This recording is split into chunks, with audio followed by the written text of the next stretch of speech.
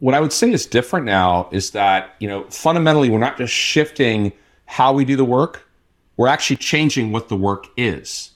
So that's what makes this transformation far more significant in my mind and harder to predict. So therefore, it actually makes professional development even more important because we have to be training ourselves continuously to know what the tools can do and to then understand where the value can be added by all of us, because these tools are getting better. Welcome to Sidecar Sync, your weekly dose of innovation. If you're looking for the latest news, insights, and developments in the association world, especially those driven by artificial intelligence, you're in the right place. We cut through the noise to bring you the most relevant updates with a keen focus on how AI and other emerging technologies are shaping the future. No fluff, just facts and informed discussions. I'm Amit Nagarajan, Chairman of Blue Cypress, and I'm your host. Hi, everybody, and welcome to the Sidecar Sync. This episode is one that we've been looking forward to and really excited about. The topic is all about professional development in the age of AI. How do we help our teams grow, learn? How do we attract the best people? How do we retain the best people? All through engaging in new forms of professional development in the age of AI. Super pumped about that conversation. Before we get going in the pod, let's thank our sponsor. Today, our sponsor is the AI Bootcamp for associations and nonprofits. If you aren't familiar, the AI Bootcamp offers flexible, on-demand lessons so you can learn AI at any time whenever it fits into your busy schedule. Not only that, but we consistently add new lessons to the bootcamp based on the latest AI advancements so you can be sure that you're keeping up to date with what's going on in the AI space. You also get access to weekly live office hours with AI experts so you can ask them all your questions. And finally, maybe the best part, you get access to a vibrant community of fellow AI enthusiasts so you can connect on your AI journey, share your challenges, and learn and grow together. You can get more information on this and the bootcamp itself at sidecarglobal.com/bootcamp. If you're enjoying this podcast, we'd appreciate it if you shared this podcast with your friends and colleagues. Also, consider leaving us a review and subscribe wherever you listen or watch. Hello, everyone. My name is Mallory Mejias. I'm manager over here at Sidecar. And as Amit mentioned, we have another special episode planned for today. We are diving into the topic of professional development in the age of AI. First and foremost, we're going to talk about the skills you should look out for within your team, when you're hiring, and ultimately how professional development will be changing due to AI. Next, we'll be talking about how to cultivate talent. Finally, we'll be wrapping up our discussion addressing AI adoption concerns on your team. AI is reshaping the professional landscape, and staying ahead means adapting quickly. In this topic, we're zeroing in on the urgent need for skill evolution in the face of AI's rapid advancement. With AI automating routine tasks, the demand for uniquely human skills like creative thinking, emotional intelligence, and strategic decision-making is soaring. When we talk about the future of professional skills, we're not talking about AI technical skills only. We're talking about a fundamental shift in what it means to be a professional in an AI-driven world. For individuals, it's about career survival and growth. For organizations, it's about staying competitive and innovative. And Amit and I want to break down the essential skills needed now and in the future so you can begin to cultivate these competencies for you and for your team. So Amit, my first question for today, how is the rapid advancement of AI altering the landscape of professional development?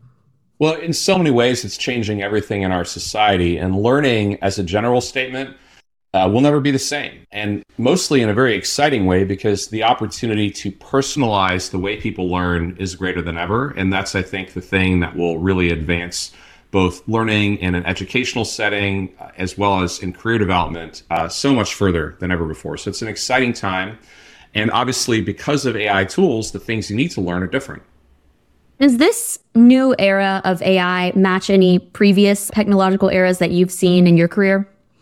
Well, there certainly have been major shifts that I've witnessed and participated in, where you see, for example, back in the 90s with the dot-com boom and the era of the internet beginning, people rushing to understand what it meant. What does it mean to be able to distribute your content, your product in some cases, digitally, over the web. How can you take advantage of this in your business? What does it mean for your job? There was definitely a lot of activity at that point in time. There were new careers that launched, really out of thin air, like people who did web design. That was a thing that didn't exist in the early 90s. And by the end of the 90s and early 2000s, it was a big deal.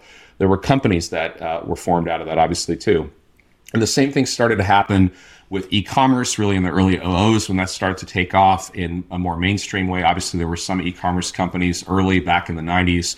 And the same thing happened with mobile in the late 00s with the iPhone and other smartphones. So you've seen this happen in the past where there's been a technological shift that's led to a need to retool the workforce in some significant way. Even originally when computers entered the workforce and people were using things like word processors instead of typewriters or writing by hand.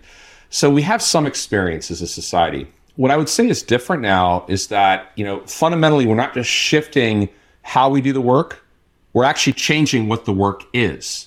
So that's what makes this transformation far more significant in my mind and harder to predict. So therefore, it actually makes professional development even more important because we have to be training ourselves continuously to know what the tools can do and to then understand where the value can be added by all of us, because these tools are getting better. They're already pretty impressive in many areas. But more important than that, actually, is where they're heading, which is we talk about it a lot on this pod. Every 6 months, there's roughly a doubling in AI power. And so it won't take long to get to the point where AI will be doing a lot of things that it can't do today. So how do you anticipate that? And how do you plan for that in terms of the skills that you want to learn in your career and the things that you help your team learn? That's really what I think is so critical about this shift.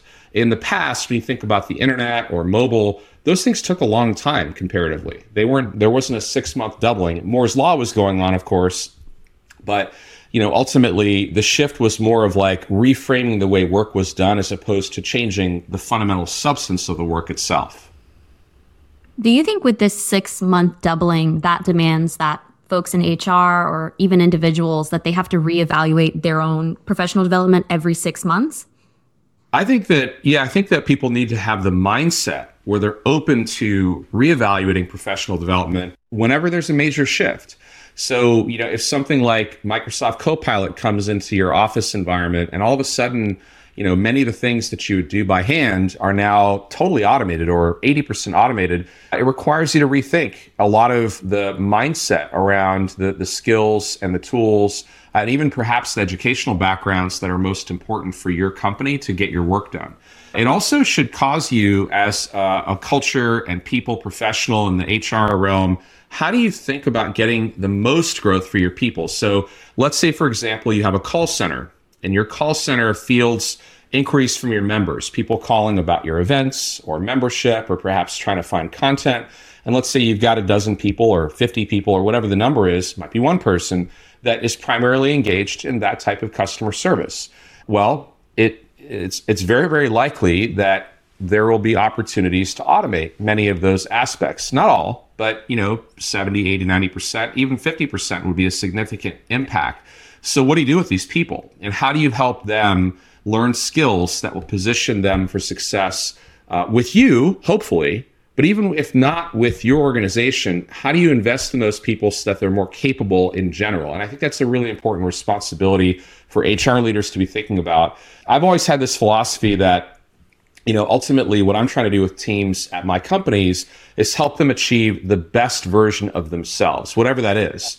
And one of my former companies, we used to have this exercise called the painted picture, which is a tool that people use sometimes to envision the future of a company, where they'll say, hey, in 2 years or 3 years or 4 years, something like that, kind of not super short term, but not long term.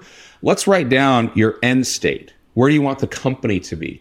Not so much like the plan of how you get there, but it's more of a visioning exercise, kind of like a vision board where you say, this is what I'd like my company to look like 3 years from now.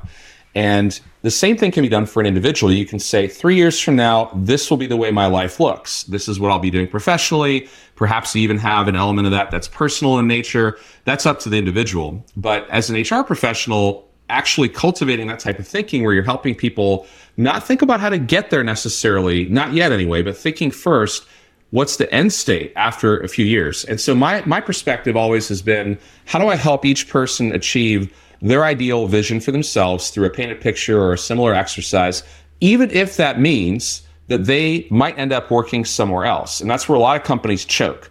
They say to themselves, well, what if that person's professional development ideal state, is to be a video game designer? And they're a programmer at a B2B software company that makes, CRM software for associations, which is what my old company did. And I actually had these scenarios come up where, you had a developer that had this lifelong dream to be a video game designer. That's awesome. But clearly they're not going to be working at my company long term if that's what they want to do. Yet, if I, as a leader, still help them find a way to grow down that path, I think it's incredibly valuable for two reasons. One is that's really what leadership is about, is helping people achieve the best version of themselves. And that's, of course, some people might say, oh, that's really nice, like idealism. But what about the bottom line? Well, when you do that, when you invest in your people in that way, they perform better. They work harder. They get more done. And by the way, the diversity of the learning that they do, even in a path that may seem totally out of context for your business, can in fact make them stronger at what they do today. I've seen this over and over and over again. And occasionally you do have people that grow through this process and they eventually leave your company. And that's fine, because eventually most people do leave a company or an association. And so the mindset around it, coming back to AI, is if you're going to have a massive shift in your workforce, not all of your current team members are going to be with you, but you should invest in them as if they will be with you forever and help them grow in that way. And that's, again, a bit of a philosophy thing that I'm sharing here, but I think it's really important to attract and retain the best people that you have that mindset. And I don't see that too commonly in the association market or really in business in general, but I think it's a big opportunity now as we explore how to rethink professional development in the age of AI. That's really interesting, Amit. As someone earlier in my career stepping into a managing position, I struggle with that 100%. If you have someone great on your team, if you have good talent, it seems like you want to put your claws into them a little bit and keep them as happy as long as possible because you want them to be on your team, helping your organization. How did you make that shift, or at what point in your career do you feel like you made that shift to growing people? I mean, in a way, I did it implicitly all along the way. It was always fun for me to help people learn new things, help them take on new skills. I had a knack for finding people who, even early on in my career, I started building software companies back in the early 90s. And even early on, I'd sometimes find a developer who had really good communication skills, and I'd ask that person to join me on a sales call. And lo and behold, they turned out to really love that, in some cases, not all. And they went on to be a sales engineer instead of a software developer. And that was a very fruitful career for some. I just kind of always thought a little bit more creatively, perhaps, about where people might fit. And I like experimenting. I like it when people have this mindset around curiosity, which, by the way, is a really important trait for the AI world, is to be curious, more so than ever, perhaps. And then when you find people that have these areas of curiosity and you help them explore them, it's interesting. And they might find out that they really don't like the thing you're exposing them to. That's cool. And you pull back from that. So I guess I've been doing all along. I think when I formalized it was probably about, I don't know, maybe 15, 20 years ago. It's been a while. And I found it's incredibly powerful and kind of weird, too, for people, because people come into a company where you're doing this stuff and they're like, did I just join a cult or something? Because this is like really weird. And why are you guys trying to help me develop myself more holistically? What is this? And you get over that pretty quickly, because what happens is I found from a development perspective, people have two personas, sometimes more than that, but they have two distinct personas. They have their personal, persona, how they are and the way they behave outside of work. And then they have their work or professional persona. In fact, in some of the personality style assessments like DISC, which I'm a big fan of, they actually talk about natural versus adaptive state, whereas your natural state is the way you behave when you're not being paid by someone to behave differently. And the adaptive state is the way you act typically at work or at school in the structured environment. And there are natural differences, and that makes sense to some extent. But at the same time, if you can create an environment where people are able to flow into more of their natural state more readily, you get more out of that person.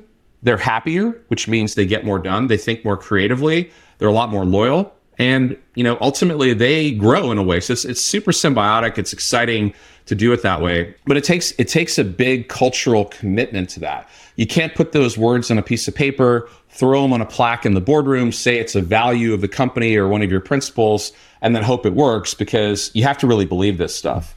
But coming back to curiosity for just a minute, to me, that's what excites me so much about AI is I've been doing software development for a long, long time, and never before has there been a period of time where your curiosity can directly lead to a path where, novel solutions pop out for solving business problems like so quickly. It's basically like being at Toys R Us. It's just incredibly fun. Curiosity is an essential skill, it sounds like. But what are the other must-have skills you see in an AI-dominated workplace? Well, so I think the curiosity trait is super important. I don't know how you can cultivate that. Some things are pretty well baked into people by the time they're in the workforce. So if someone just isn't curious, can you help kind of revitalize that? And I think, as children, we're all pretty curious. We're curious creatures. We learn by exploring, in various different ways. Can you bring that back out in people? And I think it's just a really interesting question. And I think the answer is yes, you can to an extent. There's different degrees of curiosity. Now, from a skills perspective, coming back to your question, I believe that the number one thing people have to be exercising constantly as a skill is actually learning itself. So a lot of times people get stuck in this rut where the most they've ever learned is when they were in school, or maybe the first couple of years of their career when they were learning their trade, learning their craft, so to speak. And then they kind of just rinse and repeat. So if you're an accountant, you got a 4-year degree, maybe you're a CPA, you went through a few years in practice, maybe in public accounting, then maybe you moved into corporate accounting, and you've been doing a lot of the same stuff for a long time. And maybe you learn a little bit, but a lot of people fall into the habit of just kind of the rinse and repeat, and they're not pushing themselves. So I think part of it is this growth mindset, which actually is a skill. It's a mindset, but the way you get a growth mindset is by adding new content to your brain. So something as simple as a habit like this. What if you encouraged your team every day to read for 10 minutes? Not for an hour, not for, hundreds of pages, but just read for 10 minutes on anything, any book. It could be a business book. It could be a technology book. It could be fiction. It doesn't really matter. Most adults in the United States of America don't read much. I think the average number of books read per person is something like 0.5. I read a statistic on that a few years ago. Don't quote me on the exact number, but it's essentially a very low reading rate. And that's, that's a terrible missed opportunity. So if we can encourage our people to read, that leads to a lot of things, right? Because you're introducing new content into your brain, and that in turn stokes this creative process, which in turn basically creates a growth mindset. People realize how much they can learn only once they start learning. So to me, that's the number one thing, is how do you create that growth mindset in individuals? I was thinking through an example as a research for this topic, and I'm sorry for all my listeners. Most of my examples have to do with marketers because that is me. So pardon for this one, but I was thinking through marketing and marketers knowing HTML and how that's something that is generally nice to know as a marketer. It's not essential, but hey, if you have those HTML skills, they will benefit you in the future. And so I'm wondering what your argument is, Amit, for how AI familiarity, AI education is essential for professionals as opposed to it's nice to know for now. Maybe in a few years, it'll be essential. Well, I think your example is great because all of us are marketers, in some way. There's different levels of marketing. We all do. And so a specific tool like HTML or a specific skill like HTML, I think of it as something that's kind of this foundational element. You may not use it every day, but if you understand a little bit of HTML, it makes your broader understanding of the web and of websites and marketing in general so much stronger. You might not go and create the HTML on a web page, but the next time you're creating a marketing campaign and you're thinking about a landing page, just the fact that you understand that is going to shift the way you think about not only what you're going to do, but potentially the capabilities that exist. So when I think about HTML and I translate that to like AI tools, I'd say, okay, so maybe you don't need to know about every AI tool. And certainly, I don't know about every AI tool. I know about quite a few of them. But what I do understand is that when I find a tool or when I find a capability, like a fundamental primitive idea, right? Like the ability to translate language, I'd call that a primitive capability of AI at this point. It's like a building block. I know it's there. I don't necessarily need to know how it works, but I know it can translate language. I don't need to know how image generation works, but I know that it's there, and I know roughly what its capabilities are, what it's good at, what it's not so great at. And by having those building blocks, then when people ask me to solve a problem, I have a tool set. I know that I can use those tools in solving a problem. Whereas someone who doesn't have that familiarity, and again, I might not personally use Midjourney or DALL-E, but I know a little bit about how they work. You, Mallory, you're a lot more familiar with those image generation tools than I am or probably ever will be. I think they're fascinating. I just haven't got into them that much. I just kind of know what they do at a high level. But in working together, if I say, hey, Mallory, can we do a project like this? And I know that that's possible, as a leader, I'm actually asking you to do something that's not only reasonable, but I'm also potentially pushing you in a way that I wouldn't be able to do if I had no idea what those tools were about. So that's why some of that fundamental knowledge is really good. To give you another quick example, with software developers, I push people really hard to go deep into the guts of software, even if they're going to be a high-level application developer. So when I talk to younger people who are in college or entering the workforce, I always tell them, look, go up and down the stack, which is the term software developers use to say, like, all the way from the user interface down to the hardware, essentially. Because even if you never plan to do so-called lower level work or back-end work or any of these other things that some people don't enjoy doing, if you understand the fundamentals, it's going to make you better at what you actually go and do from that point. Or if you don't even want to do software development anymore, you want to be a project manager or a business analyst, having a little bit of that background is so powerful. And that's one of the reasons that I'm leading a group of CEOs specifically on AI learning, where we meet up and have a monthly session to talk about AI. The CEO conversation isn't so much about the AI tools one by one. It's not about, hey, how do you learn to use HeyGen to do video avatars? That's a very specific skill set. There's other ways to learn that. But the reason I'm working with these CEOs is to say, let's now think, okay, we have these capabilities we didn't have a year ago. We're probably going to have more capabilities that are even more stunning a year from now. How do we think about our business strategy because we know these tools exist? And that's the key to it. So top level leaders, whether you're a CEO, CMO, whatever officer you are, or if you're a board member, or really anyone for that matter, you look at it from the viewpoint of not that you're going to go do the thing, but that you need to understand how to use the thing at scale. That's an interesting point, Amit. So going back to the HTML example, probably 6 months ago or so, I sought out to learn like some basic HTML and CSS. And I believe I used a website called Free Code Camp, something like that. I'll drop it in the show notes. It was really useful if you're not technical and you just have the basic interest in wanting to learn that stuff.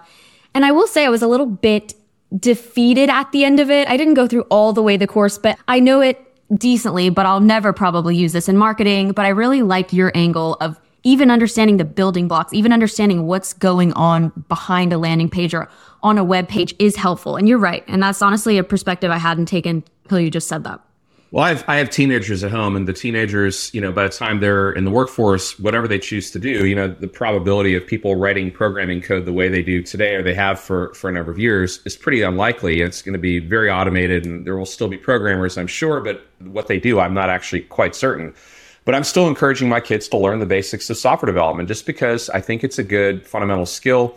And some domains actually help you learn how to think differently. So if you're doing something in the artistic realm, your ways of approaching creativity are probably going to be different. Even if you go and then write, so you go work with Midjourney or you go use other tools to create an image or a video, it'll affect the way you think about copywriting the next time you do something in a different area. So with software development, I go to that a lot because that helps people think about problem decomposition or problem solving. It's like solving complex puzzles in a way. So it's just a good way to think, a good framework for thinking. So I think a lot of domains might end up being that, where you don't necessarily need to do the accounting. You don't necessarily need to write the legal brief yourself. But if you don't understand those fundamentals, it'll affect your ability to do the bigger picture stuff. So understanding what the tools do is therefore really important. But then that fundamental knowledge is still key. When you're thinking about it, going back to our topic of professional development, it doesn't mean you stop having accountants learn more advanced accounting.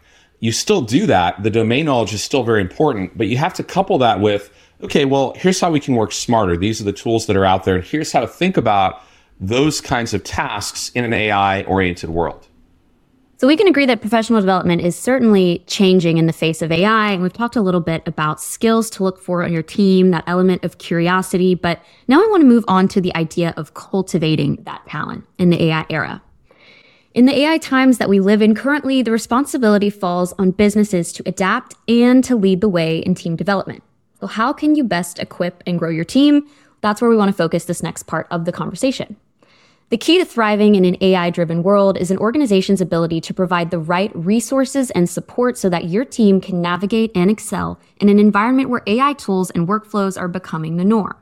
Part of growing the individuals on your team means having a means to measure their performance, and this takes on a new meaning in the age of AI. It's critical for organizations to redefine how they evaluate success and productivity in a landscape where AI can complete more routine, simple work in a fraction of the time. Finally, it's important to mention that a lot of the talk around professional development centers around cultivating a culture of growth and learning. As AI evolves, so should the skills and capabilities of every team member, positioning the organization for adaptation and long-term success. Amit, my question here is that in your book, Ascend: Unlocking the Power of AI for Association, you talk about how essential it is to have bottom-up change, especially in the face of AI, being that it's changing the actual work that we're doing, like you mentioned earlier. However, professional development projects are often top-down, coming from HR. So what do you see as the balance between cultivating this bottom-up change, but then also having that top-down leadership? I think you have to lead by example, especially in a time of rapid change. And you, as the whatever level of leadership you're in, you have the ability to affect others, even if you don't have any direct reports.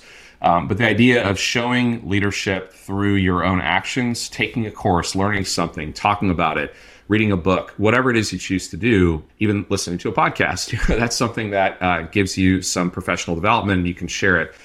In terms of the bottom up and top down dynamics, so in the book, we talk a lot about how they're both critical, and the sense of top down being a typical thing people do with PD, where they'll say, listen, we might have a budget, or we might have like a responsibility in terms of hours of learning that we mandate our team to have. So you might say, well, you're required to do these 2 courses every year, maybe some compliance type courses.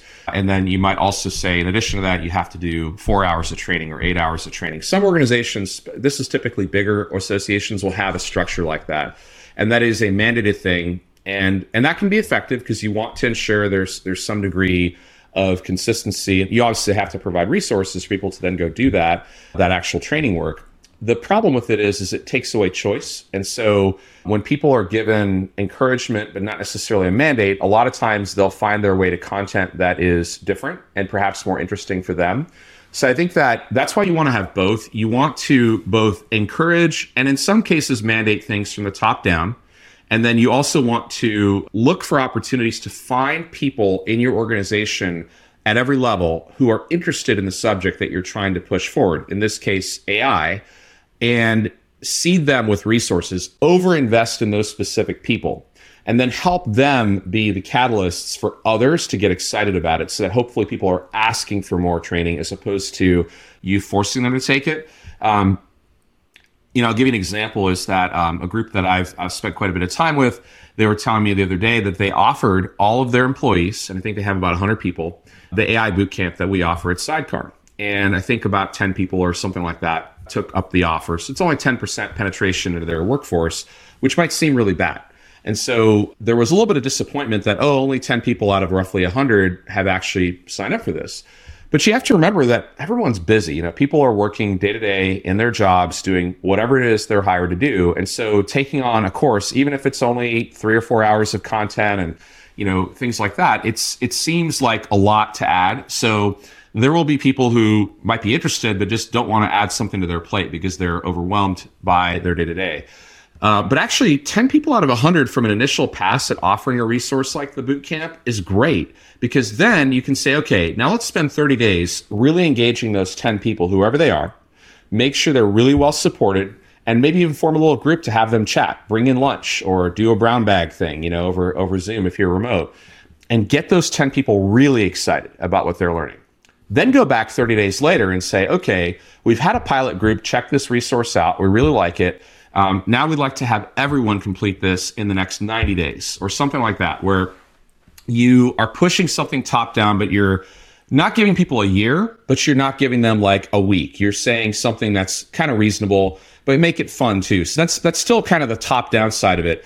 The bottom up part of it, though, that's really important is to also say to the team, listen, we want you to go out and learn the things that you find interesting. So bring other ideas to us and let that happen. And one of the most critical things about bottom up is just basically telling people it's okay. A lot of organizations are so rigid, they're so structured, they're so bureaucratic that people might want to learn something, but they think they have to go through so many backflips to get approval for spending a few dollars or even independent of money, just taking a course that they don't feel empowered to go do it. And so making it okay, making it encouraged is really the first step. What if you're encouraging your staff to be curious, you're encouraging them to learn new skills, adopt that growth mindset, so on and so forth, and no one's biting? It's definitely kind of a complicated conversation, but what would you say then? If there's an issue with the culture there or people they're not interested, what would you do, Amit? I would try to come in with that softer approach first, but briefly, because I'm not going to be willing to wait around 6 months or 12 months for people to kind of figure out that path. We're working in a world where AI is doubling in capabilities every 6 months. So literally every quarter, you have a 50% improvement in AI capabilities. The world doesn't care about our problems inside each of our associations. They don't. It's just not the reality that we live in. So we're facing all of our different challenges, but outside the demands are high and the demands are increasing in terms of what people expect from you. And so my point is simply this. I would give it a short period of time for adoption through kind of opt-in, and then I'd mandate it. Because this is important enough where I think that the HR leaders and the CEOs as well of all of these associations need to say, listen, this is a fundamental shift in the workforce. It's a fundamental shift in the skills that are important for basically every job. And we have to be a contemporary workforce. We have to invest in our people. We have to allocate the time and get everyone learning. And so, I'm a fan of, there's this particular book that I talk about from time to time with my CEO group called The Hard Thing About Hard Things. Ben Horowitz is the author. It's a fun book to read. It's kind of part of Silicon Valley lore. It's about a startup tale and all the challenges. Anyway, the author talks about two different types of CEOs, a peacetime CEO and a wartime CEO. And the essential difference in that part of the book is that a peacetime CEO has more time on their side. They can be more collaborative. They can spend more time engaging with broader groups of people, sometimes iteratively, to try to get to more consensus or consensus-like outcomes. Whereas the wartime CEO is dealing with a crisis, essentially, of whatever kind. And that wartime CEO has to be much more decisive. Cycle time for decision-making has to be shorter. And sometimes there isn't time or opportunity for highly collaborative decision-making. Sometimes you just make a decision because you, as the leader, which is what you're paid to do is to lead. And sometimes that means making difficult decisions with either imperfect data, because that's the only kind of data we have, and to also make decisions that sometimes go against the consensus. People might say, listen, Amit, we do not have time to do an AI training thing this year. We just have, this big annual conference coming up. We're behind on that. We've got, 8 other obligations. The board meeting's coming up in 2 months. We're going to have to spend hundreds of hours just in the board deck. And that's where you need to stand up as the leader and say, listen, I understand that, but this is a fundamental societal shift and a workforce shift. We have to do this and to demand it. And that also might mean, by the way, that you take something off their plates. You find something that you can defer or kill. I'm a big fan of the stop doing list, which is to say every year, certainly, and even every quarter, to look at your organization, or if you're an individual contributor, look at your own list and say, what do I spend my time on? And what can I stop doing?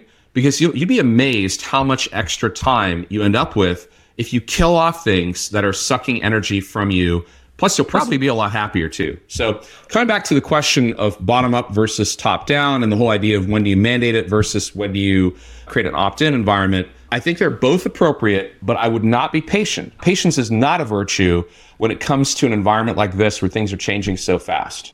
To elaborate on that stop doing list, this is something I experienced recently in my own workflow, having a tool at Sidecar that was causing a lot of strife and taking a ton of time to do things. And Amit, you looking at me and saying, why don't we just swap it to another one? And it was such an easy solution, but I realized I had been so ingrained in, we've always done it this way. This is the tool that we use. We can't switch tools. But really, it was just a snap of a fingers, unsubscribe to that tool, got a new one. And it made my life and the Sidecar team's life much easier. So it's definitely worth considering maybe every quarter, maybe every so often, what can I stop doing? But Amit, I want to dive in a little bit more to this idea of cultivating the growth culture versus mandating. Because in my mind, if you go the culture route and you're really trying to get everyone on your staff involved and excited about learning and growing together, you can easily start to see maybe those team members that you have that don't fit that culture. On the flip side, to me, if you mandate something and you say everyone has to do it, it might be a little bit more difficult to decipher which team members are not kind of like a part of your core culture. So what do you think about that? Well, I think that that's definitely the case, that, mandates definitely, they push things forward more aggressively, but not necessarily more effectively. It depends on the circumstances. And part of what I'd say about it is unless there's something like truly critical to the extent like the building is burning down, and you have to throw the fire alarm and say everyone needs to leave now, and that's not a request to you getting out of the building. That is not the level of urgency that AI is at. AI is obviously very important, but it doesn't need to be a fire drill today. Now, if you wait a year, it probably will be a fire drill. But what I would say is it's a fairly urgent matter. It's an important thing. It's like, oh, there's a hurricane offshore and we have 3 days to prepare. It's more of that type of emergency. And so I think there's time right now to give people some opt-in opportunities, but I wouldn't give it like associations might say, well, we'll opt in for 2024 and then 2025 we'll mandate it. That's the typical cycle time a lot of people are used to. You just don't have time working for you that way. And I would say, give it 30 days, give it 90 days at the most, and then push. And then also, by the way, let's say you're like that association leader I mentioned earlier who had 10 out of his 100 employees opt in. Go to those 10 people and say, hey, what are you learning? What are you most excited about? How can we get more of our colleagues in on this? Like, try to figure out if there's obstacles that you're not aware of so that you're not tone deaf when you make the mandate. You sometimes still have to make the mandate. People are just like, hey, I've got the annual meeting starting in 3 months. I'm so busy. How can you be mandating 3 hours of AI training or whatever, right? But that's what you do sometimes. That's just life. And, this is the time where you've got to kind of buckle up and go for it to be successful. I know it's easier for me to say that than for you to do that, but I really believe that's, you end up in these cycles sometimes where you have to push a bit harder than you're used to. There's one thing I wanted to add to the conversation about cultivation of talent, skills, traits. One of my favorite authors, Jim Collins, who I've read most of his books, and I talk a lot about his work. His work has been formative in my career as an entrepreneur. One of his quotes that I love is that he basically says the soft stuff is the hard stuff. And what he's talking about is soft skills versus hard skills. And I think that's more true than ever, particularly in an AI era where hard skills like doing things that are computationally intensive or logic driven are the things that AI is good at or will be good at soon. The soft stuff where you're understanding your people better, understanding personality styles, understanding the psychology of the group, that's stuff that's super interesting and very unlikely for AI to be particularly good at super soon. I know that there's proxies to that where there's AI therapists that are available that you can go talk to right now online. I don't know how good they are, but what I would say is that the domain of where I think humans are going to be much, much better is this soft skill arena, and not enough emphasis goes there. So while I encourage you all to certainly invest in AI skills training and AI awareness training as much as the skills, I think soft skills training is really, really valuable. A good example of that is we across our companies have historically used this assessment I mentioned called DISC, which is a personality style assessment. And by itself, as a standalone tool, it can be informative for an individual. For example, an individual can say, oh, I'm a high D, that's dominant on the DISC, dominant, influencer, supporter, and I think C is conscientious types. So those are the different personality style types in DISC, very similar to Myers-Briggs, very similar to a number of strength finders, a number of these other assessments. They all have overlap. What I like about DISC is how simple it is. Everyone has some element of each of those 4 traits. And so just taking the assessment is useful because people kind of learn about themselves. What's way more powerful, though, is when you do it as a group and then you talk about each other's styles and then you activate it throughout the work that you do. I'll give you a quick example. So if I'm a high D, that means that I'm a dominant style personality. That means that I do not like a lot of chit chat necessarily. I typically like to just focus on results, get things done. Doesn't mean that I don't like people. It just means that's how my operating style at work is knock things out, knock out the tasks. I tend to be aggressive. I tend to also have certain stock emotions to certain things that happen. So for example, when a high D gets bad news, the emotional reaction from a high D is almost always anger. High Ds are almost always angry when they get bad news. Now, in comparison, on the flip side of the scale, high Cs, these are people who are very detail-oriented, conscientious types. They typically are in supporting roles, sometimes in leadership roles too. And these are folks have an emotional reaction. If they're a high C, if a bad event occurs, their emotional reaction is fear.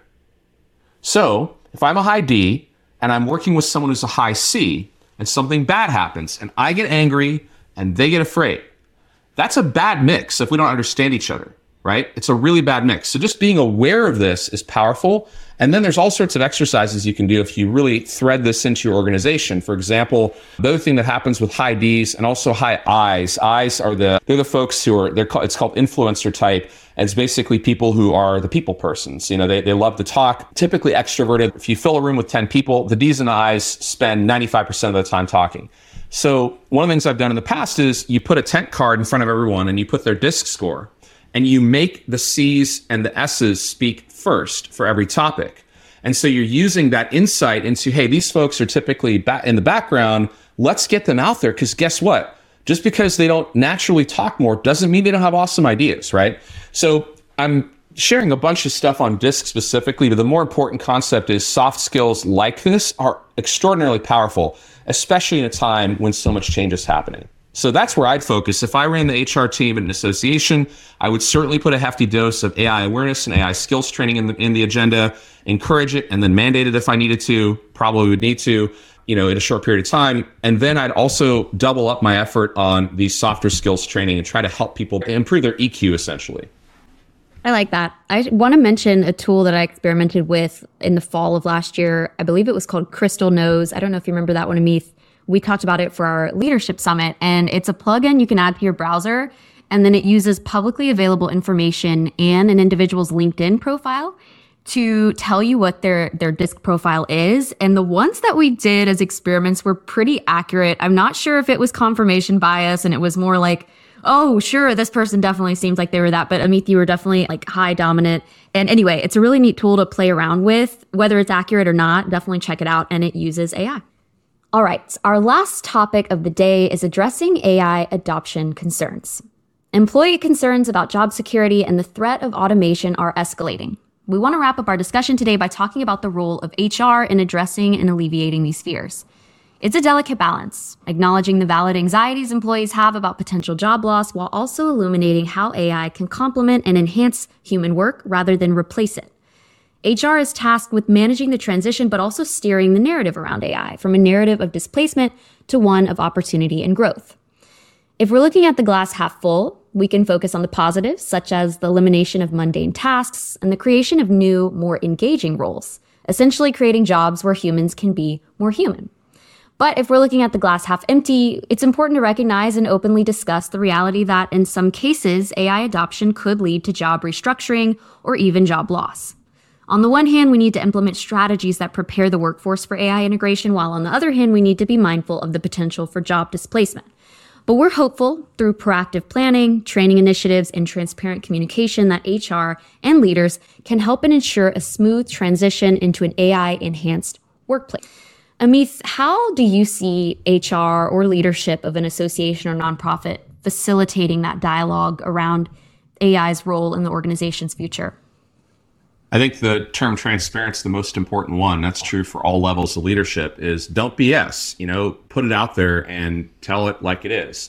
You don't help anyone by sugarcoating it. If you know that your call center is likely to be 50% reduced in the next 12 months, don't tell people that it's not going to be. Now, if you don't know for sure, you don't announce it before you know for sure. But the point is don't go to people and say, no, all your jobs are totally secure. We're not making any changes. And then 3 months later, you say, oh, guess what? Half the call center is gone. That's a great way to lose trust. And so I think that you have to level with people and just say, listen, we're in an uncertain time. We do not know what's going to happen next. We do know that these are the major trends that are happening. We do know this is where we are strong as an organization. We also know where we have problems that we need to address. And this is what we're going to go do about it. And by the way, along the way, our goal is to help you grow in your careers. Some of the jobs that are currently done at this organization may cease to exist at some point in the future. But it's our goal to help each of you grow in a way that will position you to be successful here or somewhere else, right? Those are not the exact talking points I'd use, but the point is that if you are not real with your people, they will instantly detect that. That's one of the things that in the domain of human capability over AI, we have really good BS detectors. And a lot of employees are naturally skeptical about leadership. That's unfortunately the case in many workforces, is that a lot of people look at the organization and say, well, yeah, is that really what they mean? Is that really what they think? Or is there something totally else, totally different going on? And so obviously as an HR leader or an organizational leader, there's a balance there. You can't disclose truly confidential information, but transparency is key. So I would just openly talk about what's happening in the world. I would talk about your organization's scope in the world, meaning what you do now and what you need to do. And part of that also is educating your people on what's happening in your profession. So, say for example that I'm a bar association. My members are lawyers. And the legal profession is, incredibly impacted by AI. There's going to be all sorts of fundamental changes happening in the field of law. And so what we as the Bar Association have to do, therefore, is to not just do what we currently do better. Of course, we need to do that. We need to make our processes more efficient, deliver more member value in the products and services we currently offer. But we need to think more than that. What we need to do is say, listen, this is what's happening to law, not about our bar association. This was happening to the legal profession.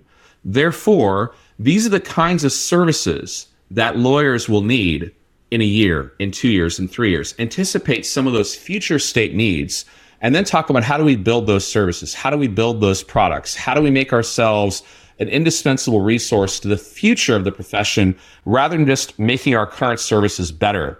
Because that by itself is basically like saying, hey, I have an incredibly powerful, very inexpensive fax machine. It's awesome. You should buy one.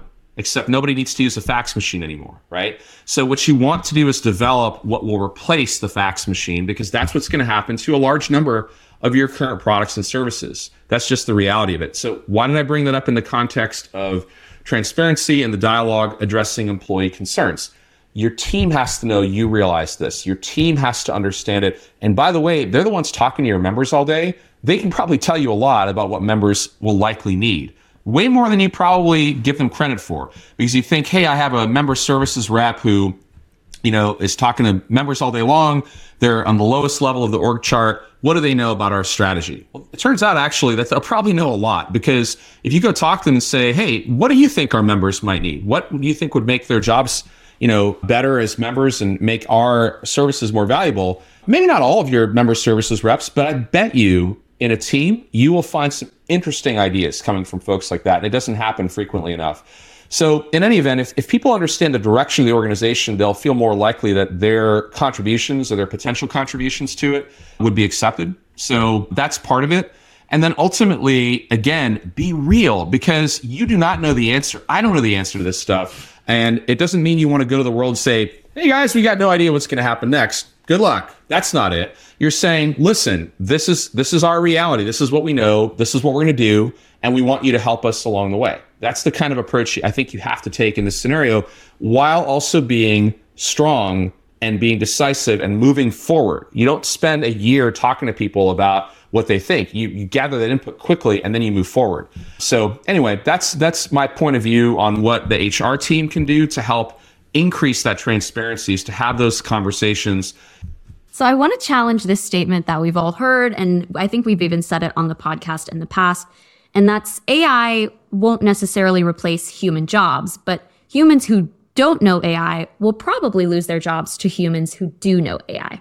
So I want to challenge this a bit and say that even if we have an organization, let's say this imaginary organization, even if every human staff member at that organization learned AI to a pretty good degree, there would still be job loss. At least this is what I think, in my opinion, because AI is just changing work in general. Amit, what do you think about that? Yeah, I mean, that's a lot of what I was thinking about in the prior points about transparency, is that that's true. And I don't think you should go to your workforce and say that we're not going to have any reductions in staff, we're not going to have any changes to jobs, because that's false. Like if you really believe that, you're going to have a hard time going forward. AI will not need to automate 100% of a job to eliminate jobs, because, it's like, take that 10-person member services center again. You can, let's say you can automate 50% of the work. You can't remove any particular one individual 100%, but that doesn't mean you need 10 people working half time. What the economics will force out of the equation is that you're going to have 5 people working full time with AI. And so, yes, there won't be as many people in that job. Now, do you have 5 other jobs to those other 5 people? Or is there other work that they can all do now that AI has freed up some of their time to add more value? That's a great question, right? But it somewhat becomes one of these like HR-isms to employees when they're saying, oh, no, you won't be eliminated. You'll be doing more important work once we automate that task. And I've been hearing this for 30 years. In my prior life, we would automate all sorts of things at associations. It wasn't AI proper, but it was essentially pretty advanced automation where we take a business process that was super clunky and manual, and we automate a large portion of it. And some people would say, oh, no, we'll find value-added work for you or some other term like that. And the reality was, in many cases, they didn't have any idea what that work would be. And so even if they try to artificially maintain that job for a period of time, it doesn't last long. So you have to be real about it. I do believe there's a ton of opportunity for value-added work, just to be clear, but organizations have to have some creativity to figure that out. If it's a zero-sum game and you think that this is the work you're going to do, it's this thing, and it's not an expanding pie, so to speak, then yes, there will be job loss. So I think it's really important that transparency is maintained, and don't get ahead of your skis. Don't go out there and say that things aren't going to happen that are negative events when you don't have any knowledge that they can't.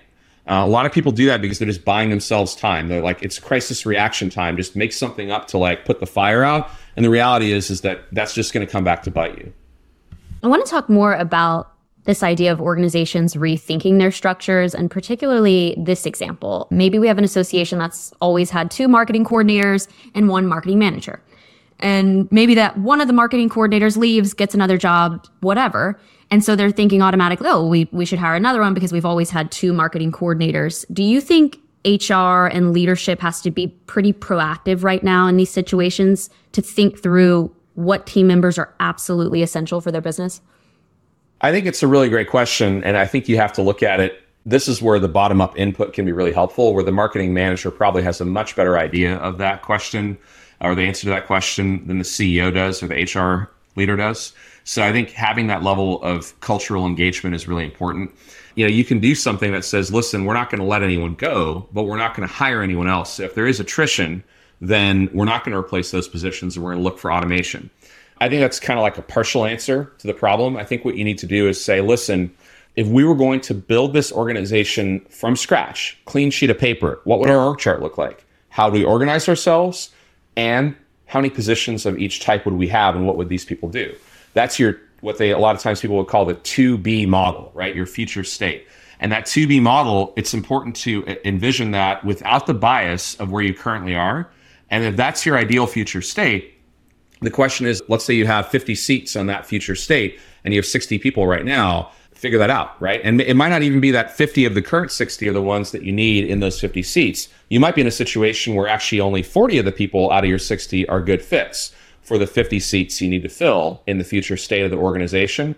And actually 20 of the people you currently have aren't a fit, not because you don't have enough seats, but because they're the wrong fit.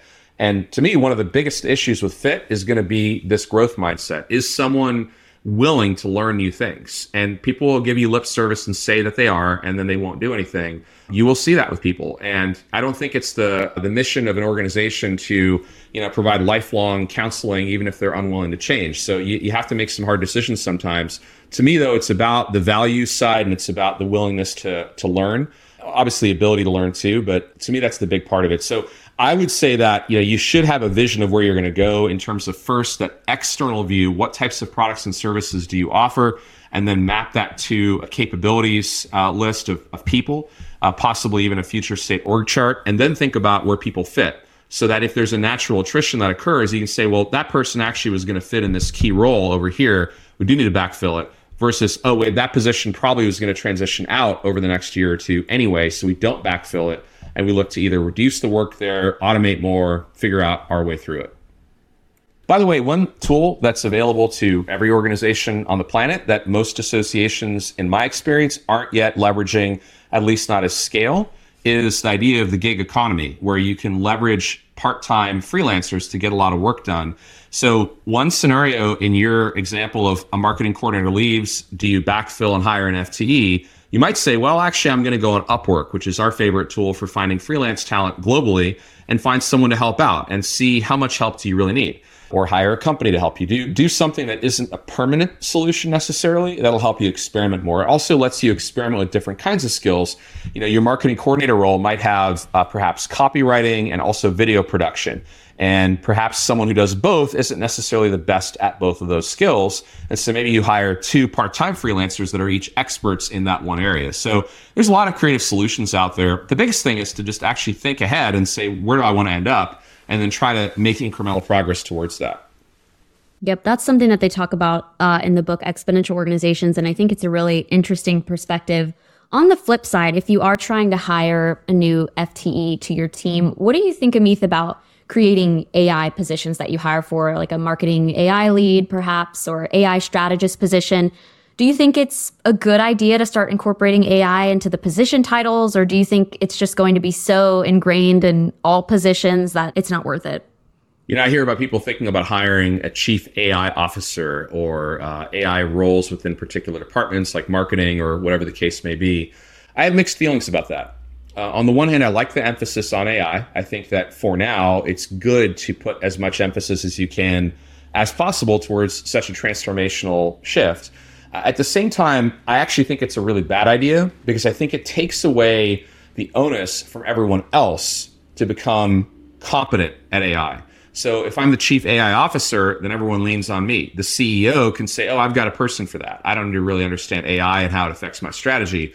The chief marketing officer doesn't need to become an AI person. So I think there's pros and cons to it. I think if you do go down the path of a dedicated AI person in a given role, whether it's organizational, like a chief AI officer, or departmental, like a marketing AI person, that's fine. You just need to make sure that you don't take the gas off of everyone else becoming AI capable. So to me, that's the downside to it, but I think you can manage it. I think organizations that have the budget to go after a position like that and can hire the right person for it, it could be transformative. But it has to be like extra, fuel, essentially. It can't be like instead of getting your people that are there now to do anything. So let's say I have an executive team of 8 people. I've got a CFO and a COO and a chief marketing officer and a chief information officer and so forth. I've got this usual C-suite around my boardroom as the CEO, and I say, well, they're all real busy. So let me go hire an AI expert, and I'm going to make them the chief AI officer. I get the board to approve the budget. I go find someone who's interested in the job. I hire them, and I expect results. And in most situations, I don't think that would work well because, you've seen this happen a lot with chief digital officers over the last 5 years. Before that, you even saw chief mobile officers. I've seen that title, lots of titles in the past around e-commerce specifically. And you're splintering off a piece of responsibility that actually affects everyone. And so it undermines the need to change everyone's job. And so I think AI is that transformative that in most cases, it has this big risk of undermining the need to drive change everywhere. But if you're already committed to that and you add to that a chief AI officer or something like that, or even a fractional person, hire someone from the outside or hire a consulting company to help you, that's all great. That's additive emphasis on AI. I just wouldn't want to take away the onus on everyone else to become quite knowledgeable about this stuff. Very interesting. I thought that you were going to have the flip side of that answer. I actually didn't know your opinion on this, but it makes a ton of sense. Yeah, I think it's like a lot of things in life, Mallory. It's just one of these things that you have to, you can look at certain things, in shades of gray, and it depends on the organization is the short answer. And really the culture of the organization is the big thing here. If you have a culture in your organization that is, rooted in, you could say it's steeped in tradition. I might flip that coin around and say that means really you're, frozen in time through inertia. And so, and there's different mixes of that, right? Some traditions are good, but some are just there.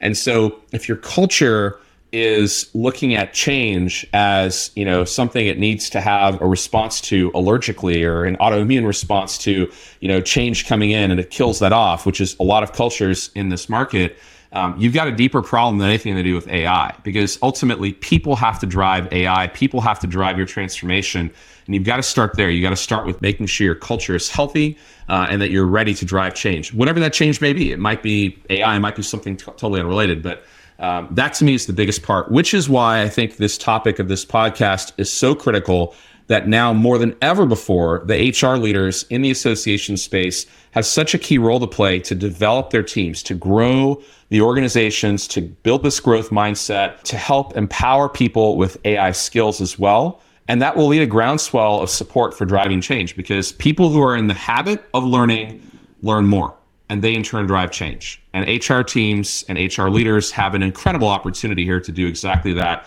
by focusing on AI learning. Well, on the topic of professional development and growing your team, there are tons of great AI resources out there for you to do that, many of which are free. You can listen to this podcast, of course, but there are tons of other great AI podcasts out there, free AI courses. And of course, we want to remind you that we have the Sidecar AI Bootcamp as well. As a reminder, that is flexible on-demand lessons that we regularly update. You get access to weekly office hours with live experts, and you also get access to a full flourishing community of fellow AI enthusiasts within the association and nonprofit space. And on that note, you can sign up as an individual, but you can also sign up your whole team, all the staff at your organization, for one flat rate based on your organization's revenue. We have a few teams that have done that thus far, and we've gotten some great feedback. So if you're interested in learning more about that opportunity, please go to sidecarglobal.com/bootcamp. Thanks for your time, Amit. Thanks for tuning into Sidecar Sync this week. Looking to dive deeper? Download your free copy of our new book, Ascend, Unlocking the Power of AI for Associations, at ascendbook.org. It's packed with insights to power your association's journey with AI. And remember, Sidecar is here with more resources, from webinars to boot camps, to help you stay ahead in the association world. We'll catch you in the next episode. Until then, keep learning, keep growing, and keep disrupting.